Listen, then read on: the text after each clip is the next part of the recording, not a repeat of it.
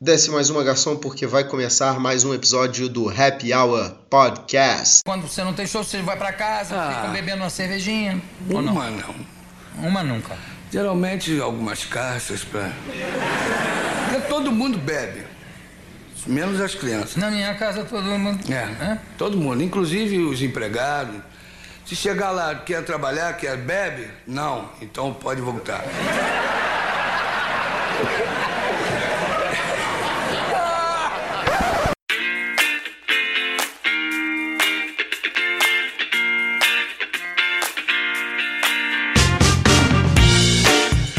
Olá, ouvintes do Happy Hour Podcast, sejam bem-vindos a mais um episódio.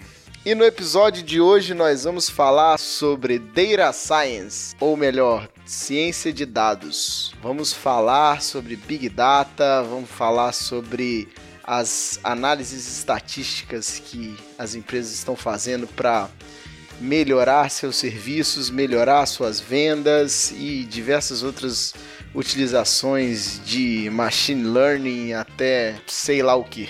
Aqui é Pedro Caldeira, diretamente de Volta Redonda, Rio de Janeiro. Ô Murilo, você tem dado em casa? Ah, vai se fuder. Eu tinha pensado nisso. Eu ia perguntar pra você. Ah, agora Nossa. Você acabou com a minha frase. A que ponto chegamos? Bem pastelão, né, cara? Aqui é o Pablo Brenner de Porto Alegre e eu não vou nem fazer a abertura, cara, depois dessa introdução esdrúxula aí de vocês. Aqui é Murilo Massaretto e o Pedro roubou minha frase. Ô Pablo, faz uma introdução melhor aí que eu acho que você que é o cientista de dados aí da galera... Não, cara, eu vou fazer em protesto a essa frase aí que tá denegrindo o programa. A classe. Vai ficar por assim mesmo. Beleza, então vamos pra pauta. Artificial intelligence is going to be very smart. We think we're a big data company today. That was compared to yesterday. Compared to tomorrow, we are nothing. We think data is going to be so important to human life in the future.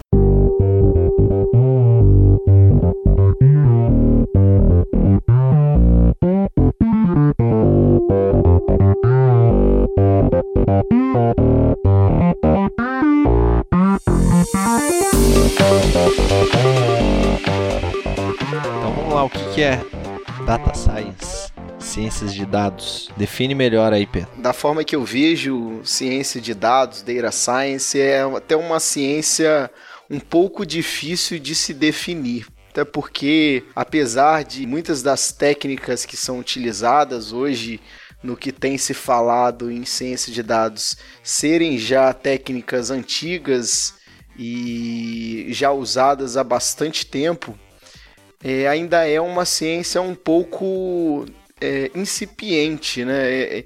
Ainda tem crescido muito, ainda tem muita coisa se desenvolvendo. Então fica muito difícil traçar uma definição muito específica, porque a cada dia surge uma novidade, surge uma nova aplicação, um novo modelo de análise, então é algo que ainda não está muito engessado.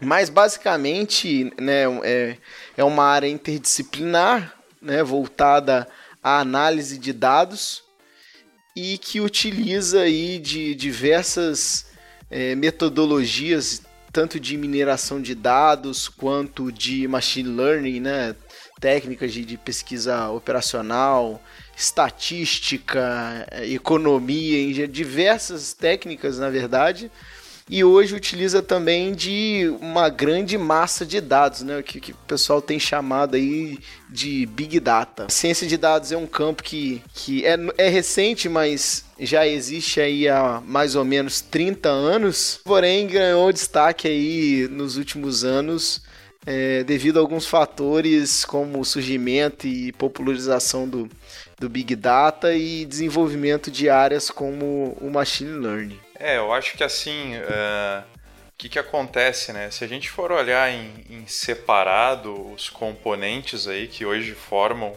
o que as empresas, né, enfim, o mercado está chamando de ciência de dados, É bem isso que tu falou, Pedro. São coisas que já existem há muito tempo, né?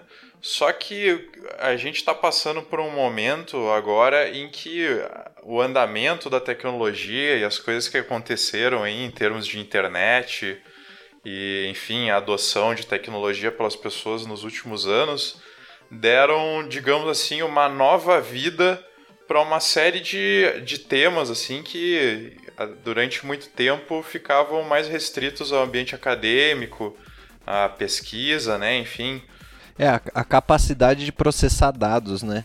Eu acho que cresceu, a grande transformação dos últimos anos foi que aumentou muito a capacidade de processamento de dados. Então, assim, a gente sempre teve essa quantidade de dados, né, de informação, mas a gente não tinha capacidade, né? Uma pessoa só não conseguia digerir essa informação. E hoje, com o desenvolvimento aí dos processadores, dos computadores, hoje se consegue analisar uma grande quantidade de dados em pouco tempo, né?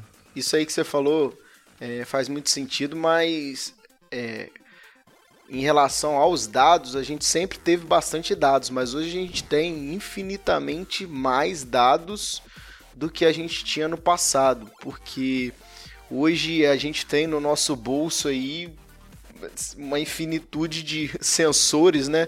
Um aparelho celular que tem GPS com localização, que tem aplicativos de redes sociais onde estão registrando dados de gostos que você tem, compras que você realiza, o que você busca na internet. Então, assim, geram-se muito mais dados do que antigamente. Os cookies, né, que registram por onde você navega na internet. Então, assim, se já existiam muitos dados no passado, hoje existem infinitamente mais. E o que acaba sendo o efeito prático disso, né?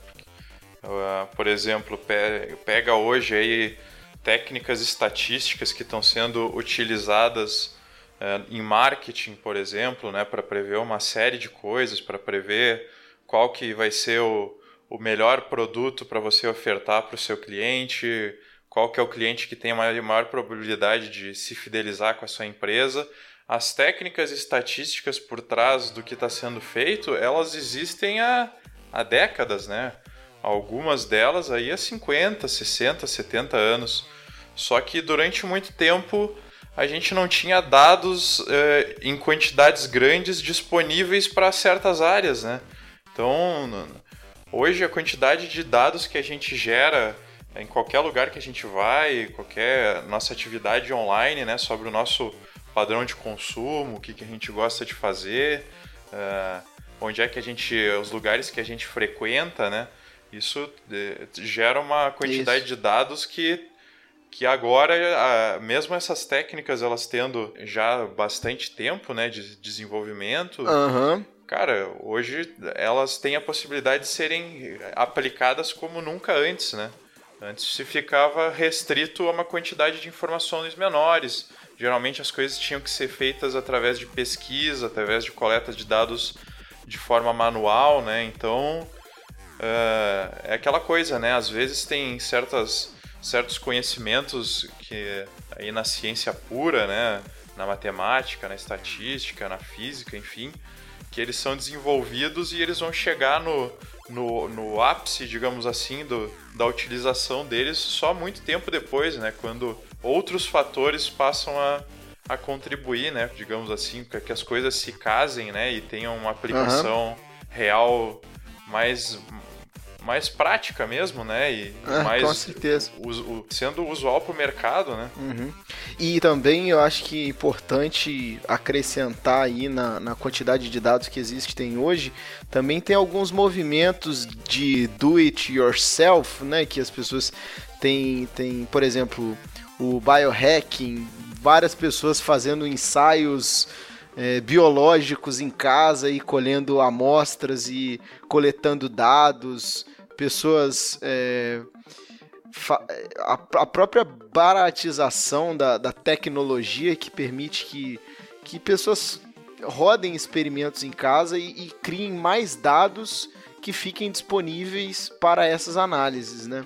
Que aí de certa forma as pessoas acham aplicações para isso, né? Eu uso o despertador do meu celular.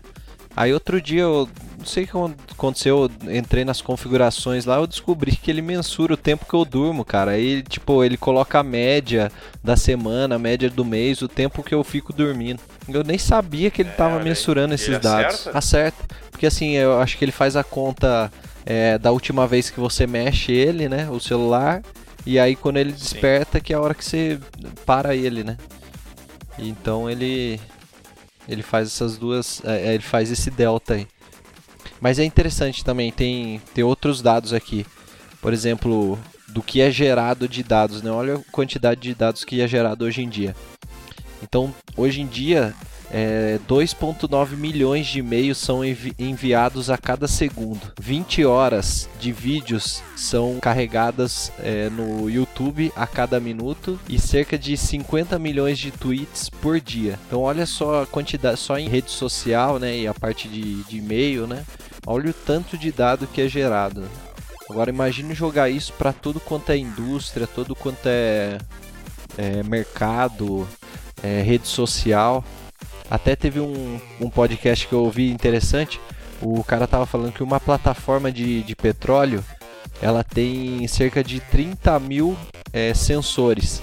Então cada um desses sensores gerando aí informação, mas cerca de 1% só dessa informação é utilizada. O resto é só para controle, né? Eu acho que tem uma estatística que eu acho que é da Gartner, que é justamente isso aí. Os caras estimam que nem 1% desses dados todos que estão sendo gerados hoje vão ser analisados em algum momento, né? A capacidade de análise, ela cresceu pra caramba, mas a velocidade de geração de dados cresce muito mais, né? Queria saber, de 1 a 10, qual a chance do Corinthians perder a taça? Qual a chance de perder a taça? 8. 8 de perder? Não, contrário.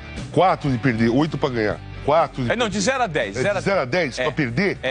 5, 4, 5. Não tá difícil de perder, não. Você acha que o Corinthians tem 50% então de chance de perder esse... Um pouquinho de mais de 50 pra ganhar. Um pouco menos pra perder, mas está muito próximo essa diferença.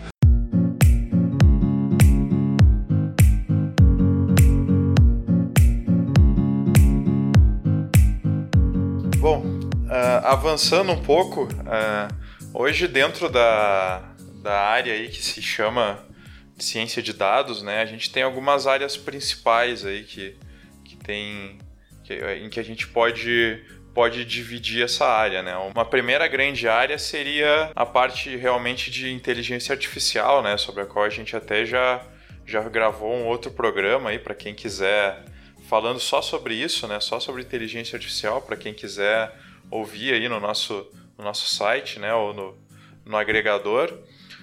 Uma segunda área que tem destaque dentro da ciência de dados aí é o que hoje se chama da área de analytics, né, que é você, a partir dos dados, gerar uma série de conhecimentos e informações e insights que vão ser utilizados para tomar decisões, para, guiar os rumos de um negócio.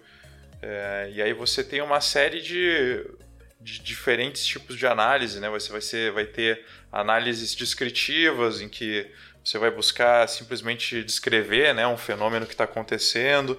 Você vai querer fazer um diagnóstico, ou você pode querer fazer uma análise preditiva, né, olhar para o passado e tentar ver o que vai acontecer no futuro, né, ou até uma análise mais elaborada, que é o que se chama de análise prescritiva, né, que aí ela engloba todas essas outras análises em um conjunto de análise que vai te dar uma condição de definir com base em dados, né? Por exemplo, qual que é o melhor investimento para minha empresa realizar, né? Ou qual que é o melhor tipo de profissional que tem uma produtividade melhor, né? E aí você hoje tem uma série de sub-áreas aí que tá sendo criada, né? E aí se fala muito do Customer Analytics, né? Que é a parte de você fazer análise em cima do comportamento de consumidores. Tem se falado bastante em People Analytics, que é a utilização das técnicas de ciência de dados para análise de gestão de pessoas nas empresas, né, nas organizações.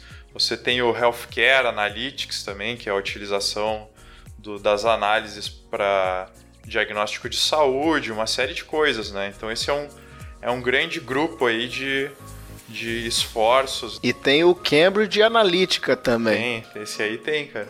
Esse aí tem um rapaz que conhece bem esse assunto. Tava dando uma... É o Political Analytics.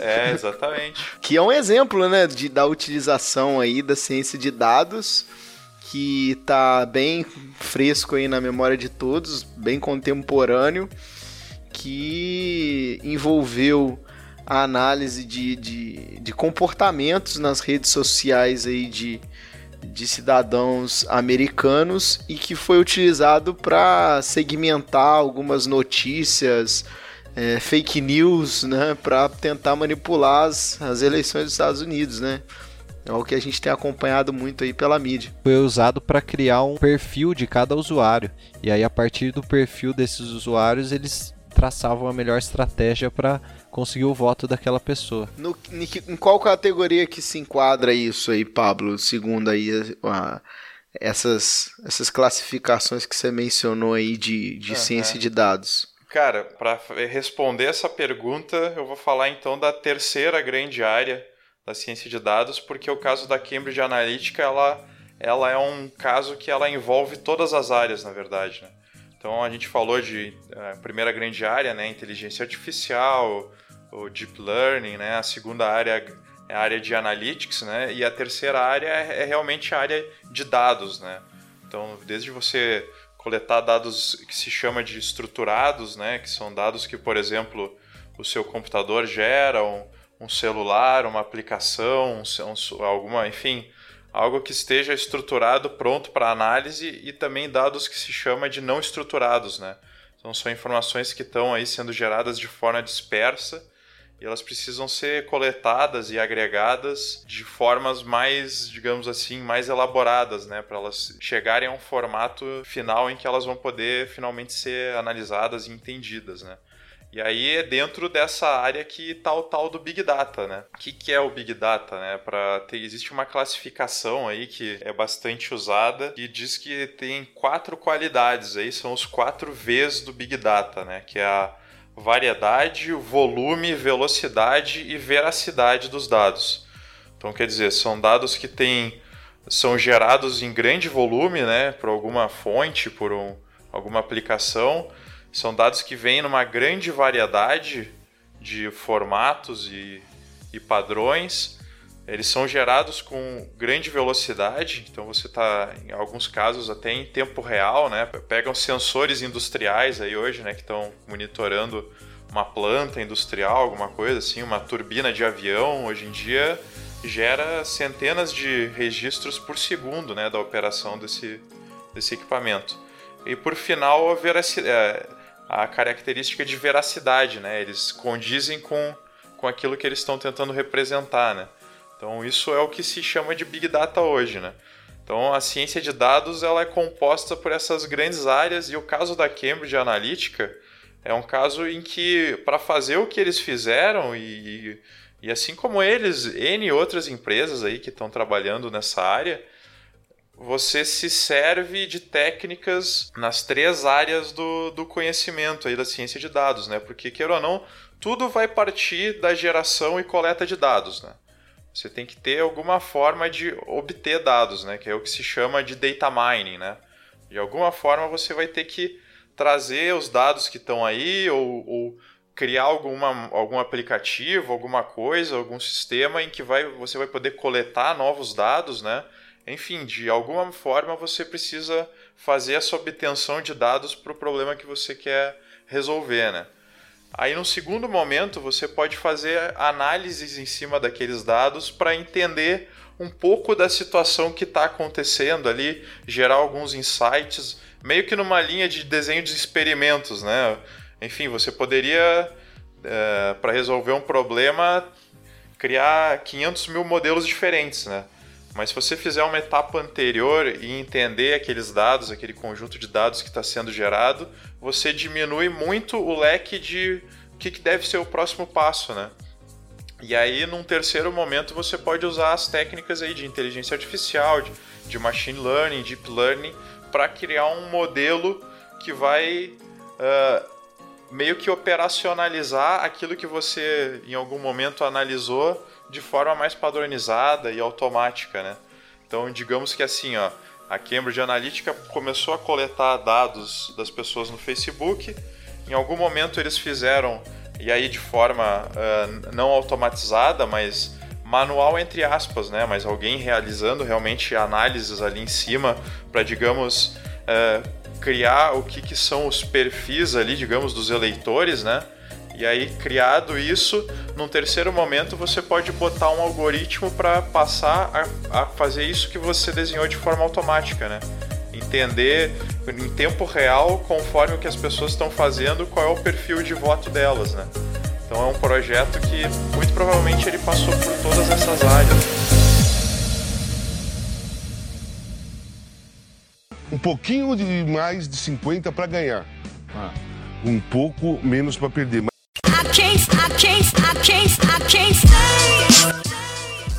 Ô Pablo, então eu posso dizer que para conseguir os dados eu uso da mineração de dados, aí eu armazeno esses dados em uma grande quantidade, isso eu chamo de Big Data, ou Big Data, e aí quando eu analiso isso eu chamo de Machine Learning.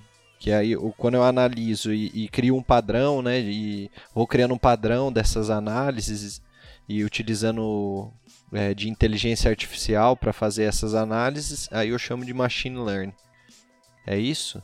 Você ainda tem essa etapa de analytics no meio, né? Você, como analista, né, como cientista de dados, tentar entender o que está acontecendo para daí entender qual que é o melhor modelo de machine learning que vai criar o melhor modelo para aquele caso, né? Mas é isso aí, geralmente um projeto de ciência de dados ele vai passar por todas essas áreas, né? É difícil ter algo que vai se ater a só uma delas, né? Porque geralmente para você resolver um problema complexo, você vai ter que passar por todas essas etapas, né? Tira uma dúvida para mim então, Pablo. É obrigatório que se utilize uma técnica de machine learning ou podem ser técnicas, sei lá, mais simples, sabe? Pode ser um teste de hipótese, pode ser, de repente, um algoritmo um pouco menos sofisticado do que algoritmos de machine learning? Ah, claro que sim, cara. Porque até, por exemplo, você fazer uma análise do comportamento, do resultado dos negócios de uma empresa, né? E aí tentar fazer uma inferência para o futuro do que vai acontecer, isso não se enquadraria aí no grupo de machine learning, né? Porque você não está criando um algoritmo, não está criando um modelo, né? Mas você está fazendo uma análise e está tentando... Com base na ciência de dados, exatamente, né? Né? Eu acho que para a gente, de repente, clarear um pouco mais o que a gente está falando aí para os nossos ouvintes, acho que a gente deu uma boa pincelada aqui, bem técnica, na verdade, mas será que a gente poderia, de repente, exemplificar um pouco mais com aplicações na vida real das empresas ou, sei lá, do nosso dia a dia? Na relação de consumo, nossa. Como a gente já deu exemplo aqui, né? Hoje em dia o próprio celular, né, já consegue fazer algumas análises, né?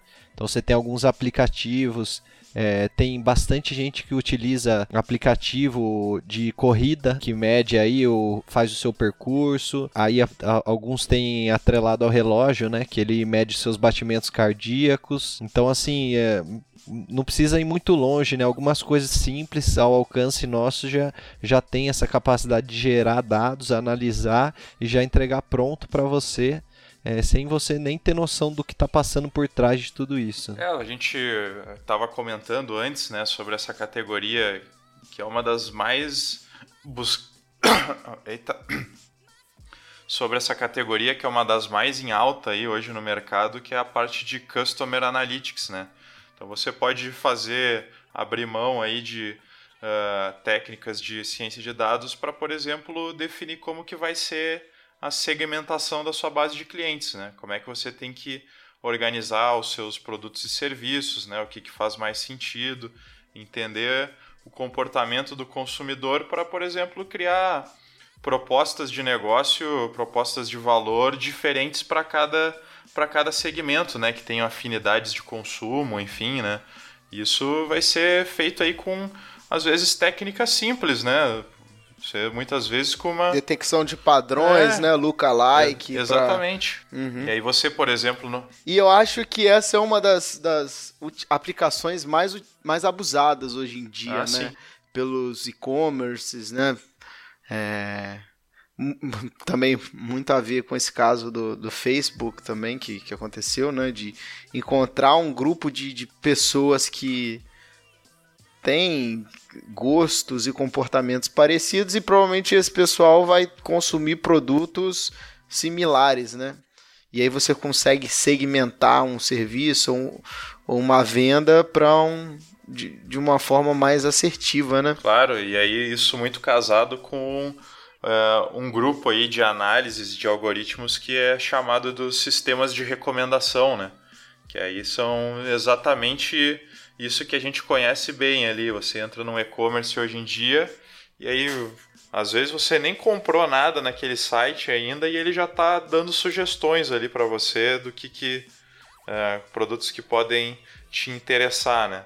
E isso é muito baseado no fato de que a gente acha que a gente, na nossa individualidade, somos todos especiais, né? Mas aí quando você vai fazer uma análise de dados em grupo, você vê que as pessoas se agrupam em alguns poucos grupos de comportamento, né? E aí com base nisso você consegue criar sistemas de recomendação, né? Por isso que a gente entra no Netflix ali e acha, nossa, como ele acerta, né, as coisas que eu quero assistir, como a Amazon sabe certinho os livros que eu quero ler, e o consumidor fica com uma percepção de personalização do serviço, né? E na realidade... Tem até um caso interessante do Netflix que como que chama aquele? O House of Cards, ele, conforme ia passando os episódios, e eles iam meio que testando o roteiro, e conforme ia passando, eles iam analisando a reação do público, e iam reescrevendo o roteiro para atrair cada vez mais, né? Então, assim, conforme o público ia gostando cada vez mais, eu não sei como que eles fizeram essa análise, mas eles iam readaptando o roteiro para conseguir atingir esse público. Nesse caso, eu imagino que eles tenham feito algo bem extenso no sentido de ver o comentário das pessoas em redes sociais, ver as avaliações na plataforma, postagens no Twitter, né? Isso também é feito bastante, assim. Hoje você tem algoritmos que conseguem classificar o sentimento de um determinado post, de um determinado tweet e avaliar se aquele sentimento ele era favorável ou detrator, né, de algum assunto, né? Então a gente teve um caso recente agora da nossa história política aí, né, que teve o nosso ex-presidente aí, que acabou sendo preso. E aí logo na sequência eu já vi um post numa página de dados aqui que eu acompanho com a análise do sentimento das redes sociais sobre o caso, né? Então, com base em palavras-chave que as pessoas utilizam quando elas vão fazer uma postagem ou enfim, colocar um tweet ali, você consegue classificar se ela está sendo a favor ou contra de qual lado, né, que ela está se posicionando daquele fato político. E aí, rapidamente ali, enquanto a coisa estava acontecendo no final de semana, os caras conseguiram já fazer uma análise e ver se tinha mais gente de um lado ou mais gente do outro, né? E isso também, esse caso aí do House of Cards, tenho certeza que eles usaram técnicas nesse sentido, né, para ver como é que as pessoas estavam reagindo, né? Do you think the machines will win? It's impossible.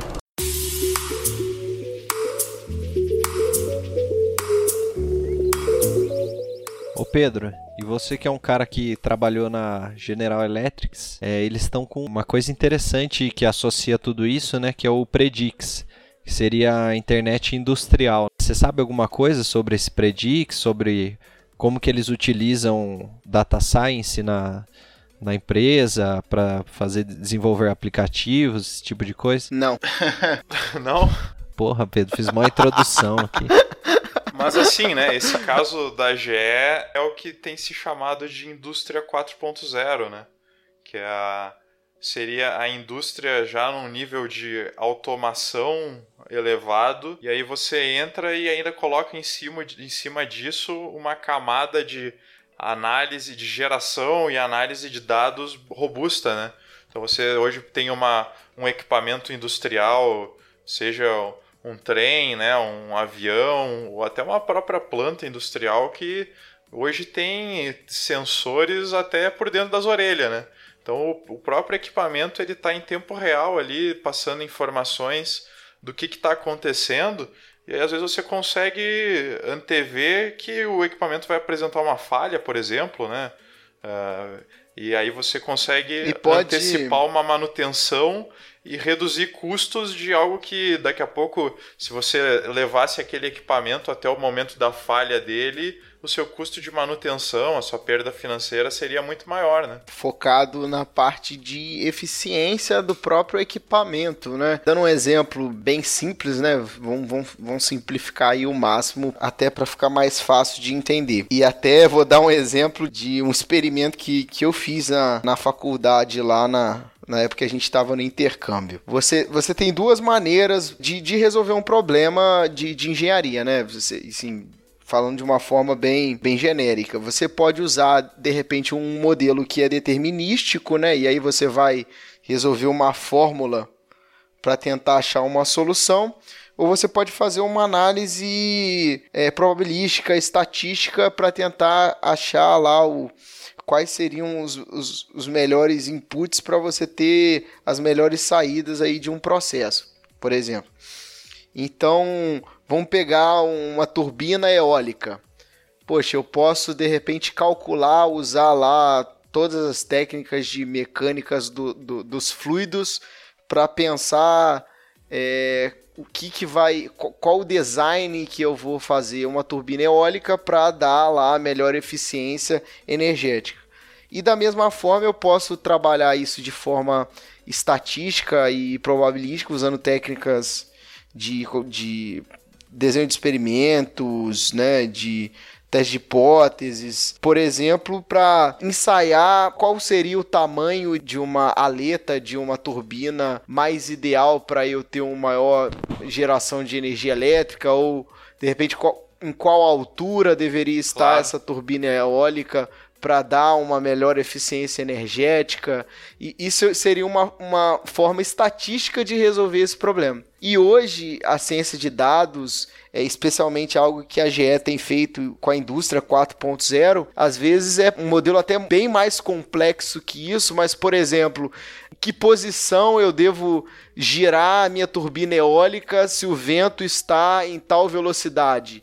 E isso é feito automaticamente, entendeu? Então você utiliza grandes massas de dados para fazer essa análise estatística, né, em um modelo bem mais complexo do que esse que eu citei, e aí você tem modificações no equipamento. Então você tem uma eficiência muito, muito maior do que você teria com uma análise simplesmente determinística ali, de uma fórmula, de um design simples, né, de um projeto. Porque você tem algo que se adapta a todas as variáveis, né, que você consegue medir. Então isso é um ganho muito grande aí para as indústrias quando você pensa em outros equipamentos que você pode aplicar, né? Eu escutei o episódio deles no Nerdcast e o cara falou, ele deu até um exemplo de locomotiva, né? Que a GE ela tem locomotiva de trem. E aí ele deu um exemplo, os trens que carregam o minério de ferro, né? Geralmente aí um comboio tem cerca de 200 vagões e aí as locomotivas são divididas, né? No começo, no meio e no final. E isso é muito extenso, então imagina, você pode ter o começo do trem, ele pode estar numa subida, está começando uma subida, enquanto que a cauda dessa composição está numa descida. Então assim, você tem que ter um sistema muito inteligente de freio para você não deixar a cauda que está na descida empurrar numa velocidade maior, mas também você tem que considerar que você vai ter uma subida logo à frente. E aí eles falaram que eles conseguiram desenvolver lá através de análise de dados um sistema eficiente que conseguiu economizar diesel, porque essas locomotivas são movidas a diesel. E aí economizou, sei lá, coisa de milhões de reais só fazendo essa programação, analisando os dados e controlando, freando essas locomotivas conforme o traçado. Ô Murilo, só fazer um parênteses aí, eu trabalhei foi na GE de locomotivas. Ah, é? E você não sabe desse exemplo? Ah, eu trabalhei na operação, cara. Eu era produção. O pessoal de TI que tava mais safado do assunto lá. Mas não, eu acho que é recente também isso aí. Não, mas eu lembro que na época a GE tinha uma galera lá de tecnologia da informação, várias pessoas lá da parte de programação, cara. E isso em 2014. Já estava em ascensão, né? Na verdade, isso nessa época, né? Nessa época, 4 anos atrás. Do you think the machines will win? It's impossible. Outro case interessante é o case da IBM, que tem o Watson. E o Watson, na verdade, ele é um software, e esse software é um sistema de programação cognitiva. Ou seja, na verdade, são diversas o que eles chamam de APIs disponíveis no Watson, e aí com elas você pode, é livre, né? Você pode criar os seus próprios programas, sistemas ou aplicações cognitivas. E aí só para explicar um pouco melhor, né? API, que seria Application Programming Interface, que seria na tradução a interface de programação de aplicativos. Então o que é? Através dessas APIs, os aplicativos podem se comunicar uns com os outros sem intervenção do usuário. Então, por exemplo, quando você vai se cadastrar num site ou algum aplicativo, ele usa lá, né? Deseja colocar o seu e-mail ou cadastrar com a sua conta do Facebook. Esse cadastrar com a conta do Facebook é uma API do Facebook. Por quê? Porque ele vai utilizar os seus dados para você se cadastrar num outro aplicativo ou no outro site. Então eles fazem essa interface sem você precisar intervir de forma nenhuma. É aí que começa a merda. É aí que você deixa o Facebook saber tudo da sua vida. Mas é interessante que essa inteligência aí por trás do Watson, ela está disponível para qualquer desenvolvedor criar as aplicações, e o uso dessas aplicações, elas podem incluir entender emoções, assim como o Pablo falou, interpretar textos e imagens, dar resposta, como por exemplo tem alguns chatbots, né? Que ao invés, por exemplo, de você... Tem alguns sites que você tem lá atendimento chat online. E aí, ao invés de você estar conversando com uma pessoa, você está conversando com um robô. E aí tem nesse Watson... Tem que nunca resolve umas nada, programações. Né? O robô é geralmente bem burro, né? Não, mas é engraçado porque, assim, por exemplo, o robô, você pode fazer vários tipos... que ele entenda que vários tipos de pergunta podem significar a mesma coisa. Então, por exemplo, se você escrever para ele, que horas são? Qual a hora agora? Agora são que horas? Você pode escrever todos esses tipos de jeito e ele vai entender a mesma coisa, que para todas essas perguntas ele tem que ir lá no relógio, pegar a hora e te responder. Mas isso aí é Data Science ou isso aí é Machine Learning? Machine Learning está dentro. Cara, é que o Data Science é o grande grupo de conhecimento, né? Que nem medicina, digamos assim, né? Uhum. E aí a inteligência artificial, né? O Machine Learning é uma área da ciência de dados, né? Entendi. Mas o Pedro, o Watson, ele é esse software, e aí você pode usar dele para criar esses sistemas, programas baseados nas diferentes APIs dele. Então, assim... E assim, né? O Watson, ele é um caso bem famoso até pela quantidade de investimentos em divulgação que a própria IBM faz, né? Mas hoje em dia você tem até ferramentas open source e gratuitas aí que já estão fazendo mais ou menos a mesma coisa, né? Tem muita gente desenvolvendo coisas nessa linha, né? De chatbots, enfim. O bom dele é que você não precisa começar do zero, né? Ele já te dá já te dá um começo. Já tem uma plataforma, né? Perfeito. Do you think the machines will win? It's impossible. Uma coisa que eu acho que é legal a gente comentar, que possibilitou que hoje você tenha, por exemplo, eu sentado aqui no meu notebook, na minha casa, possa estar fazendo uma análise sobre bilhões e bilhões de dados, aplicando um algoritmo, né, utilizando uma técnica estatística. Tudo isso hoje é possível em função da computação em nuvem, né? Senão, se você quisesse ser alguém que trabalhasse com análise de dados, você teria que ter um servidor na sua casa montado, né? E hoje isso já não é mais realidade, né? Se você tem até esses computadores agora, tipo o Chromebook, né? Que ele só tem acesso à internet, você entra ali na Amazon Web Services ou na Google Cloud, cria sua conta lá e começa a rodar os seus dados lá dentro, criar seus modelos lá dentro, e isso vai estar sendo processado em algum lugar aí, né, no mundo, e você está trabalhando no seu computador como se estivesse sendo processado na sua máquina, né? Então essa popularização da computação em nuvem, né? E hoje se diz que a computação em nuvem distribuída, ela é até uma commodity, né? Porque você tem o preço aí, a cotação por centavos de dólar por gigabyte aí processado, né? Em alguns casos. Então isso é interessante a gente comentar que sem esse avanço da computação em nuvem, tudo que a gente está falando seria muito difícil, né? Porque, digamos, você quisesse ser um analista de dados, aí você ia ter que estar, que nem antigamente, que as empresas tinham servidores gigantes, né, dentro da empresa. Isso ia inviabilizar você de, por exemplo, aprender Big Data na sua casa, entendeu? No seu notebook. Você precisaria ter uma estrutura toda montada. E hoje não precisa, né? Você se cadastra ali na Amazon, tem até um ano de conta grátis para utilizar. E aí sai ali carregando dado de lá para cá, e isso vai estar sendo processado num cluster aí de computadores em algum lugar do mundo. Sim, isso é muito relevante mesmo. É o que a gente falou no começo, né? Não é só um tema, um assunto. Esse tema de ciência de dados, ele está se tornando o que é hoje em função do avanço de tudo isso que a gente está falando, né?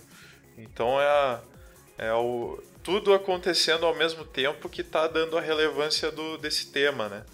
E aí hoje... E por isso que está sempre em mutação também ciência de dados, né? Porque as coisas estão evoluindo numa velocidade e não é um campo que já está, sei lá, escrito na pedra, né? Ele está em constante evolução e cada vez encontra mais aplicações e mais aplicações, né? Porque dados, a gente nunca sabe o que fazer com a quantidade de dados, e quanto mais vai evoluindo a tecnologia, mais a gente aprende que dá para fazer mais com os dados, né?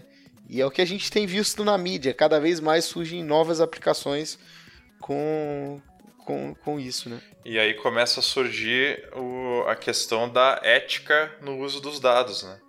A gente teve agora recentemente o rapaz do Facebook tendo que ir no Congresso americano dar algumas explicações lá, né, sobre uma série de coisas. E foi até bem, né? Ele saiu até pela tangente ali, sabonetou demais.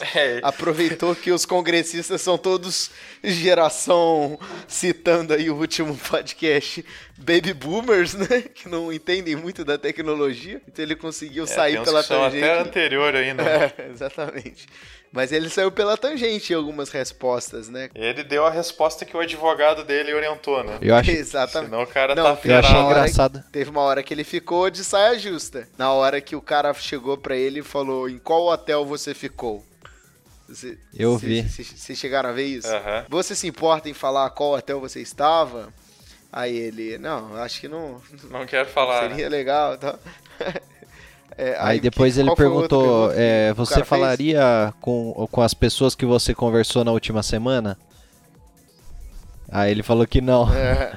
Aí ele, aí o cara falou, então, é exatamente isso que eu tô... esse é o aí ele ponto fala alguma que coisa nós do tipo queremos. assim, é isso que você tem que pensar quando você fala que quer levar meio que a internet para todo mundo, ou quer integrar todo mundo nessa rede, um negócio assim, né? Que é o slogan do Facebook.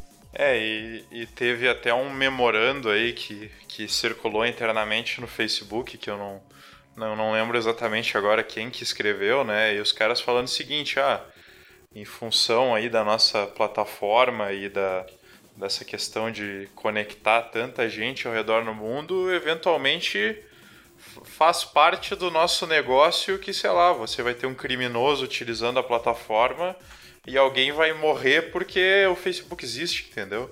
Então, poxa, como é que você lida com esse tipo de dilema, né, em função da tecnologia, né? Isso são problemas que não existiam 15 anos atrás, né?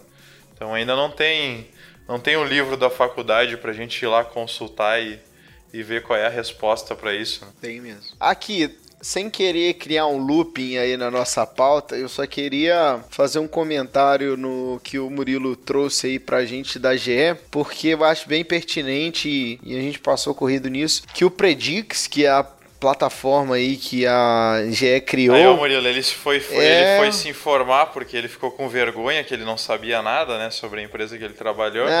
Não, eu lembrei. Mas o Predix, ele é uma plataforma como se fosse uma App Store da Apple, né? Que permite que qualquer pessoa crie um aplicativo de inteligência artificial, né? Uma aplicação para inteligência artificial para a indústria e compartilhe, né? Então é algo que é muito, muito interessante, né? Por exemplo, abre portas para qualquer pessoa no fundo de garagem lá criar uma solução que, sei lá, pode ter um impacto para a vida de toda a população na Terra, né? De repente criar uma aplicação que vai fazer placas de conversão de energia solar, converter muito mais energia solar baseado num algoritmo, entendeu? Isso que você comentou é bem legal a gente falar, Pedro, que é o seguinte, hoje você pega, falando em termos de tecnologia, né? Cara, o que tem de mais moderno, mais relevante, mais utilizado no campo de ciência de dados é tudo open source, cara. Então você consegue realmente entrar na área sem gastar... Não vou dizer gastar nada, porque você vai ter que ter um computador, né? Ter um acesso à internet, enfim. Mas você não precisa pagar para ter o acesso ao software que você vai precisar. Cara, isso é uma coisa muito bacana, assim, da área de ciência de dados, que essa questão do software livre, das coisas open source, ela é muito forte, né? Então, acho que até em função disso que esse campo tem se desenvolvido tão rapidamente, né? Se fossem coisas aí que tivessem sendo desenvolvidas só por grandes empresas que iam cobrar uma fortuna por aquele conhecimento, por aquela tecnologia, acho que a gente ia estar muito atrás ainda nesse campo. Do you think the machines will win? It's impossible. Mas eu acho que a comunidade de tecnologia já percebeu que, sei lá, para desenvolver mesmo tecnologia, para evoluir, o segredo é compartilhar informação. Eu acho que sim. É abrir para tudo, sabe? Esse é o caminho. Sim, você compartilha a tecnologia... Mas, claro, o problema específico que você resolve, o mérito é seu, né? Já diria Nonaka e Takeuchi. Nossa senhora. Essa aí... É mais difícil falar o nome do cara do que o que ele falou, né? É a combinação. É uma das formas de Esse criação é o maluco da espiral do conhecimento? Exatamente. Olha aí, eu sei. Recomendação de leitura aí. Queria saber, de 1 a 10, qual a chance do Corinthians perder a taça? Qual a chance de perder a taça? 8.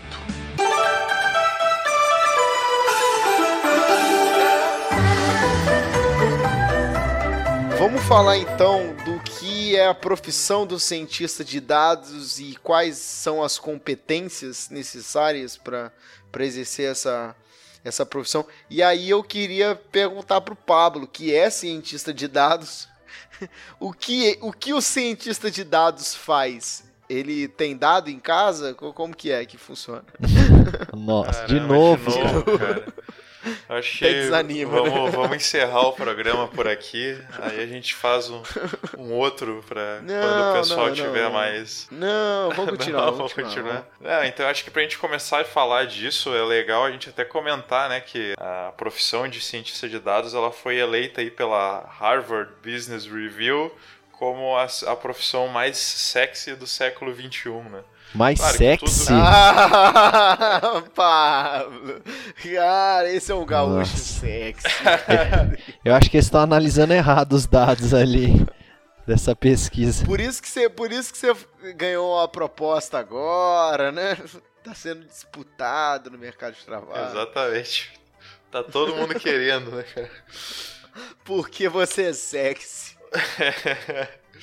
Mas assim, o movimento é sexy. Claro, como tudo que acaba tendo em algum momento um hype muito grande na volta, acho que às vezes toma uma proporção até maior do que é a realidade, né? Como se fosse, digamos, uma mola, né? Que ela tá comprimida e aí você solta ela e ela se estende toda e aí ela ainda vai demorar um pouco para ela chegar no tamanho que ela deve ser realmente, né? Então eu acho que esse campo hoje está passando por isso, né?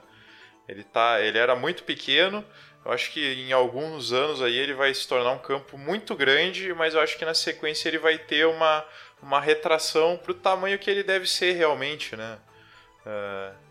Enfim, né? Como tudo que tá na moda, tá em evidência, né? acaba... Tá em grande utilização. Mas assim, né, comentando um pouco, né, para quem tem interesse de trabalhar com dados, né, seja você ser e aí você tem várias carreiras que você pode seguir, né? Você pode ser um analista de dados, que é alguém que vai trabalhar mais focado em fazer análises de negócio, né, para tomar decisões de negócio. Você pode ser um engenheiro de dados, né, que vai ser uma pessoa que vai estar focada em trabalhar a arquitetura dos dados, né, como é que você coleta, gera dados e disponibiliza eles para as análises. Você pode também seguir o caminho aí de se tornar o profissional que é o chamado cientista de dados, né, que aí vai ser alguém que vai ter uma orientação mais voltada para modelagem estatística e criação de algoritmos. Isso são várias das carreiras aí que você pode seguir, né? E aí, assim, basicamente tem um diagrama aí que é bem conhecido na internet que ele diz que o cientista de dados completo é aquele que ele tem conhecimentos de matemática, estatística, né? Tem uma forte base analítica aí de cálculo, enfim, uma série de coisas. É alguém que tem domínio de softwares também, uma pessoa que consegue criar um software com algoritmo, consegue desenvolver um programa ali para fazer uma análise de dados, enfim, ou mesmo utilizar, né, as linguagens que estão à disposição para resolver um problema específico. E também é alguém que vai ter certo conhecimento do campo no qual ele está atuando, né? Digamos que você vai ser um cientista de dados aí pegar um exemplo aí, vai trabalhar no setor de bebidas, entendeu? Indústria de bebidas. Você também precisa entender como é que o setor funciona, né? Como é que o negócio roda. Porque senão você pode estar em algum momento fazendo uma análise que é totalmente desconexa da realidade, né? Então isso também é muito relevante, né? E aí, enfim, né? Hoje você tem na internet uma série de recursos e cursos online, né? A gente comentou sobre isso no programa aí de educação online. Tem várias plataformas aí, o Udemy, o Udacity, o Coursera, que, cara, tem N cursos aí que você pode fazer para ir adquirindo esses conhecimentos, né? Desde da parte de banco de dados, como trabalhar com banco de dados, como utilizar as linguagens aí de estatística e programação. Mas eu acho que assim, o mais relevante que você só fazer um curso é você começar a colocar em prática os conhecimentos, né? Para tentar resolver problemas mesmo, né? E aí se você, claro, já trabalha em algum lugar que você consegue colocar isso em prática para resolver o problema, para fazer uma análise, é o melhor caminho, né? Mas se você ainda trabalha em algo ou é um estudante ainda, você também pode fazer projetos Tem o caso aí famoso no Brasil que teve aquele projeto o Serenata de Amor, né? Operação Serenata de Amor, que é um projeto de ciência de dados que avalia o... Por isso que é a profissão mais sexy, né? Os caras ficam fazendo serenata. Os gastos, né? Tá tudo se encaixando, cara. É um grande plano. Mas esse projeto é muito interessante, cara. Fala aí que é... É um projeto de ciência de dados brasileiro, né? Que os caras fazem, né? Eles vão lá e avaliam através de coleta de dados, aí, Big Data e Machine Learning, os gastos dos nossos nobres deputados federais, né? E aí eles conseguem descobrir quando que a falcatrua tá rolando, né? Pô, o cara... Não, e legal que eles vão nos mínimos detalhes, não são gastos de obras e verbas parlamentares, são gastos de almoço, sabe? Reembolso de refeição, esse tipo de coisa que os caras estão analisando. Isso é, pô, genial. Então né? é um exemplo aí de um tipo de projeto que pode ser feito, né? E não necessariamente você precisa estar numa empresa para fazer isso, né? Hoje se fala muito do movimento dos dados abertos, né? Cada vez mais você tem governos disponibilizando dados, você tem universidades aí, as universidades americanas... Tem, inclusive, bases de dados para pessoas testarem técnicas de Tem um site que é muito legal, né? que a gente pode pôr o link no post do episódio, que é um site que ele foi até comprado pelo Google recentemente, que o nome dele é Kaggle, é Kaggle. E ele é um site de competições de ciência de dados. Então, você tem competições que são simplesmente para mérito acadêmico, né? Para você ser... o fodão, e você tem competições patrocinadas por empresas, né?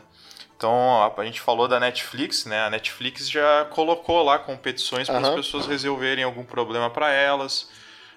Agora, nessa data que a gente está conversando, cara, tem uma competição em aberto que é de um site de imóveis americano, né? Compra de imóveis, para premiar quem fizer o melhor algoritmo para eles de previsão do preço dos imóveis, de preço real de venda, né? Porque uma coisa é o corretor vai na tua casa e diz, a tua casa vale 3 milhões de reais, sabe? Só que não tem ninguém para pagar, Mas tem aí dinheiro ninguém para pagar. compra, Então, né? os caras Ninguém estão com um desafio lá que é o seguinte, cara, qual é o preço real pelo qual hoje existem pessoas dispostas a comprar esse imóvel?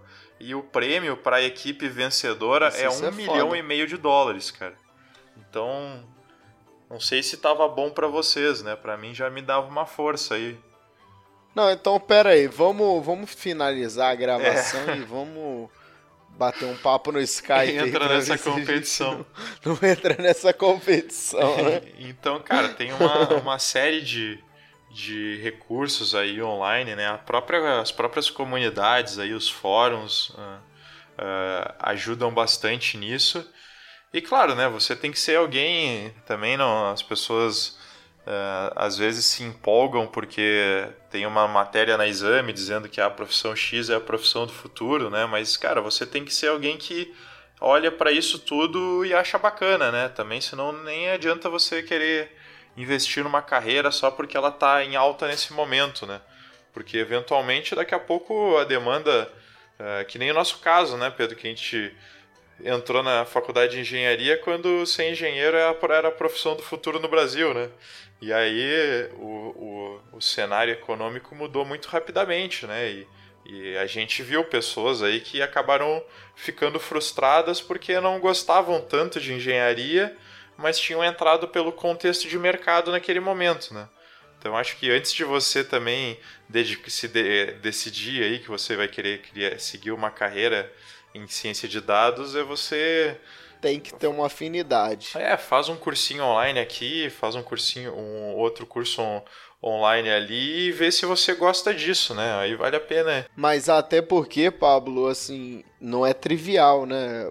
As técnicas, elas não são de outro mundo, mas não são triviais e exige um conhecimento específico estatístico, de algoritmo, programação, né, de raciocínio lógico, não é trivial. Então, se você não tem aptidão e não gosta, né, se você tem aversão à matemática, pô, não vai nem adiantar você pensar em querer ser um cientista de dados. E eu acho que hoje, assim, você começando nessa carreira, eu acho que num período aí você leva uns 2 a 3 anos aí para se tornar um profissional com um nível de maturidade legal, assim, sabe? Que vai conseguir começar a resolver problemas mais complexos, né? Num contexto aí real mesmo de uma empresa, né? Então, você tem que pesar bem se é algo que você curte e gosta, né? Mas, assim, também tem uma coisa que é o seguinte, né, cara? Muitas vezes você trabalha com outra coisa, sei lá, eu sou um profissional de marketing.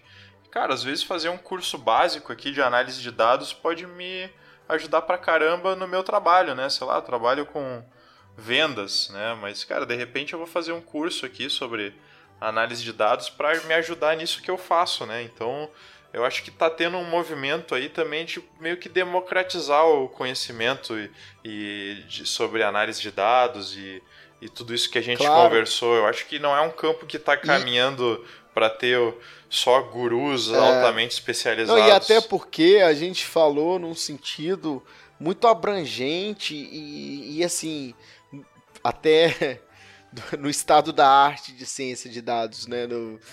Mas a gente ainda tem o ciência de dados, né?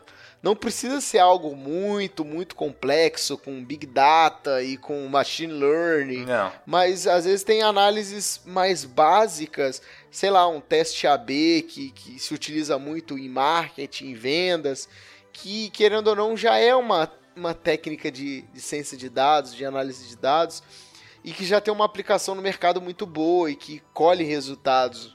Ou, por exemplo, você fazer um curso muito abrangente o campo, sobre linguagem de banco de dados, para que você consiga lá na empresa que você trabalha ler os dados dos sistemas, né, coisas nessa linha, e não ficar dependendo que alguém lá na área de TI te passe as informações. Isso, cara, já pode dar um upgrade aí no seu trabalho muito grande, né? Mesmo que você não queira ser um cientista de dados, né? Que você goste do que você faz, né? Entender um pouco dos conceitos é importante pro novo profissional. Tu comentou no começo, né, Pedro, a parte da questão de biologia, né? Hoje tem muita gente da área de biologia que tem investido em ter conhecimentos aí de ciência de dados para poder analisar a própria pesquisa biológica que eles estão fazendo, né? O método científico, né? Então acho que assim... A evolução do método científico. Só complementar a parte das características do cientista de dados, tem 2 coisas que eu acho importante aí que faltou falar. Uma é a parte de visualização e comunicação dos dados. Porque apesar de ter todo esse trabalho de armazenar, analisar os dados e chegar ao resultado, acho que a principal questão depois disso é como você vai apresentar esses dados. Como que você vai mostrar para as pessoas que vão tomar decisão em cima daqueles dados o que foi bom, o que foi ruim. Então, a parte de visualização e comunicação de dados é muito importante. Entendimento dos dados também é muito importante. Isso. Isso é super... Cara, isso é muito relevante, né? Porque tem o que se fala, tem uma frasezinha que diz que é o seguinte, né? As pessoas, elas não acreditam na informação, né? Elas acreditam na sua ideia e aí depois você vem com a informação para que elas não consigam discordar de você, entendeu? Não, mas tem o caso contrário também, Pablo, porque tem às vezes que tipo assim, você analisa os dados te dão uma informação. Mas a gente ainda precisa de uma análise subjetiva que utilize de outros parâmetros para contrariar essa informação gerada pelos dados. Porque existem correlações falsas. E tem até um exemplo clássico, né? O desempenho em provas de matemática tem uma correlação quase próxima de R igual a 1 de quantidade de dentes na boca. Entendeu? Se você pegar e fizer um teste de correlação, você vai ver que quanto mais dentes na boca uma pessoa tem, melhor é a performance dela no teste de matemática. E isso é o output ali de um teste estatístico de análise de dados e informação gerada. Mas você sabe que não existe essa correlação. Não é se uma pessoa arrancar dente, ela vai ficar burra, ou se ela colocar mais dente, ela vai ficar mais inteligente, né? É uma correlação que ela não é direta, né? É indireta. Então, visualizar dados, saber comunicar e saber também interpretar os dados, né? E ter discernimento para interpretar esses dados, né? Intuição. E a segunda parte que eu ia falar é justamente isso, a parte de intuição. Porque, como a gente falou aqui, hoje em dia está muito na moda essa parte de Big Data, Data Science. Então o que acontece? As empresas, ela tem os dados lá, ela vai chegar para o cara que vai ocupar essa função de cientista de dados e vai falar, ó, eu tô com os dados aí, se vira aí e me dá eu quero o resultado.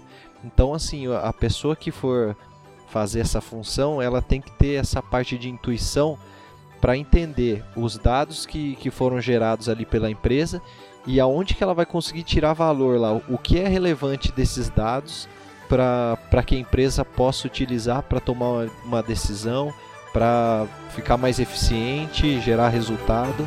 Então essa parte de intuição que é importante também.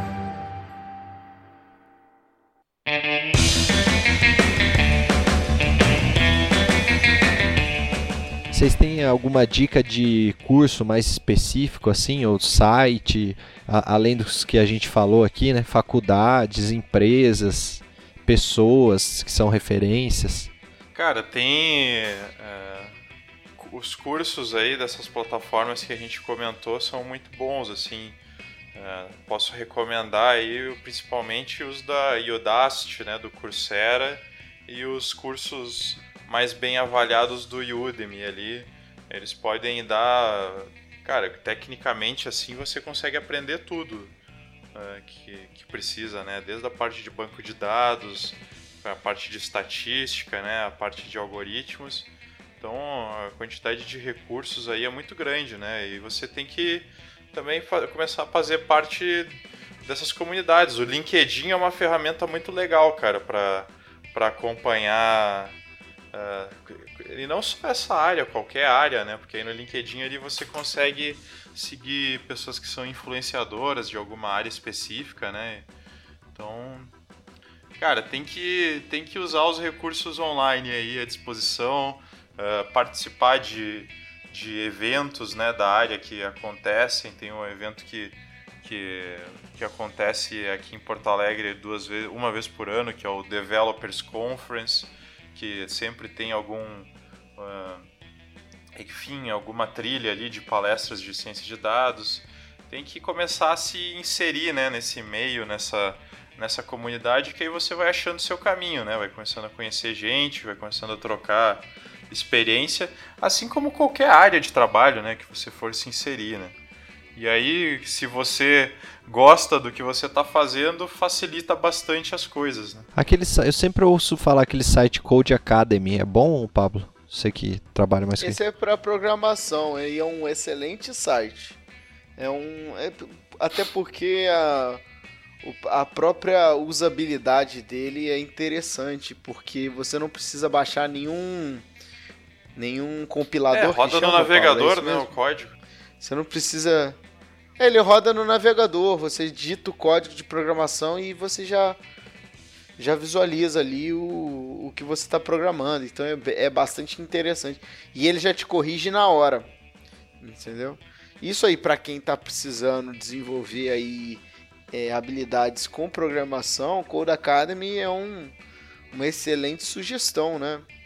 E buscar também conhecimento na área de estatística é sempre interessante, e dentro daquilo que a gente falou, machine learning, para quem quer aprender mais, ir atrás de conteúdos de pesquisa operacional, machine learning, quais são os algoritmos utilizados, buscar esses cursos nessas plataformas que o Pablo falou e ter sede de conhecimento, sabe? Buscar e E uma se dica você gosta, para quem vai está atrás. interessado nesse campo Essa é a ou já dica que está, eu tenho. enfim, começando uma carreira, né, em ciência de dados, cara, não menospreze o conhecimento sobre como que as coisas funcionam por trás do algoritmo, digamos assim, sabe? Que às vezes a pessoa faz um curso ali, aprende em 5, 6 linhas de código ali, às vezes você implementa um algoritmo em cima de uma base de dados. Só que eu vejo mas que não hoje sabe muitas o que vezes tem a por pessoa trás, não né? entende bem o que O aquilo ali está conceito. fazendo. Então, às vezes, não sabe nem se aquele algoritmo, digamos assim, é o mais adequado, né? O apropriado para resolver aquele problema, né? Se ele vai ser robusto na solução que ele está dando, se de repente amanhã depois os dados que está entrando no seu modelo se passarem a ter um comportamento diferente, né? Não é porque você acertou 3 dias que não ia chover que no quarto você vai acertar, né? E aí, se você não entende o que o seu modelo está fazendo, a probabilidade de que chova no quarto dia e você fique olhando para os lados e não entenda por que está chovendo é muito grande, né? Então, o aprendizado online tem essa vantagem, né? Que você às vezes consegue fazer um curso rápido ali, aprender coisas bem objetivas, mas eu acho que vale a pena investir também tempo nesse conhecimento de base, né, de estatística e cálculo e matemática. Um link legal que a gente pode deixar, cara, no site é um currículo online que existe aí de ciência de dados, que ele é meio que mantido pela comunidade, assim, ele é open source e ele é como se fosse, digamos, se você quisesse fazer uma graduação em ciência de dados, tem ali a recomendação de cursos para cada área específica, assim, de conhecimento. Então é bem legal, é uma página aberta ali, quem quiser dar umas sugestões também pode contribuir. Então acho legal, vamos deixar esse link aí no post também para quem se interessar, né? Show de bola! Vamos encerrar então? Beleza. Bom, pessoal, se você tem ouvido o nosso podcast, tem acompanhado os nossos programas, mande um e-mail para o nosso e-mail, né? Para a nossa forma de contato. Para o nosso e-mail. contato.hhpodcast@gmail.com. E pode também deixar sua crítica, sua sugestão, seu pedido de programa, sugestão de pauta no nosso site hhpodcast.com.br, nos comentários de qualquer episódio. E aproveite agora que nós estamos em mais de uma plataforma, nós estamos no Castbox, no Podcast Addict e estamos também no Podflix. E no nosso site você tem também acesso ao nosso link, ao nosso feed, e você pode inserir ele no teu agregador de podcast predileto. Beleza? O teu comentário é muito importante para a gente saber que você está ouvindo o nosso podcast, que está acompanhando, e também ter um feedback. Está gostando do nosso conteúdo? O que você acha que a gente poderia estar falando sobre? É importante para a gente continuar motivado aí em produzir conteúdo para vocês. Beleza? Show, meu amigo. Agora, não vai ter mais piadinha de dado em casa, acabou, Espero né? que sim, cara. Agora eu vou dormir em casa. Espero que sim, né? Eu acho que eu vou rodar uma análise estatística aí pra saber quantas vezes essa piada já foi feita.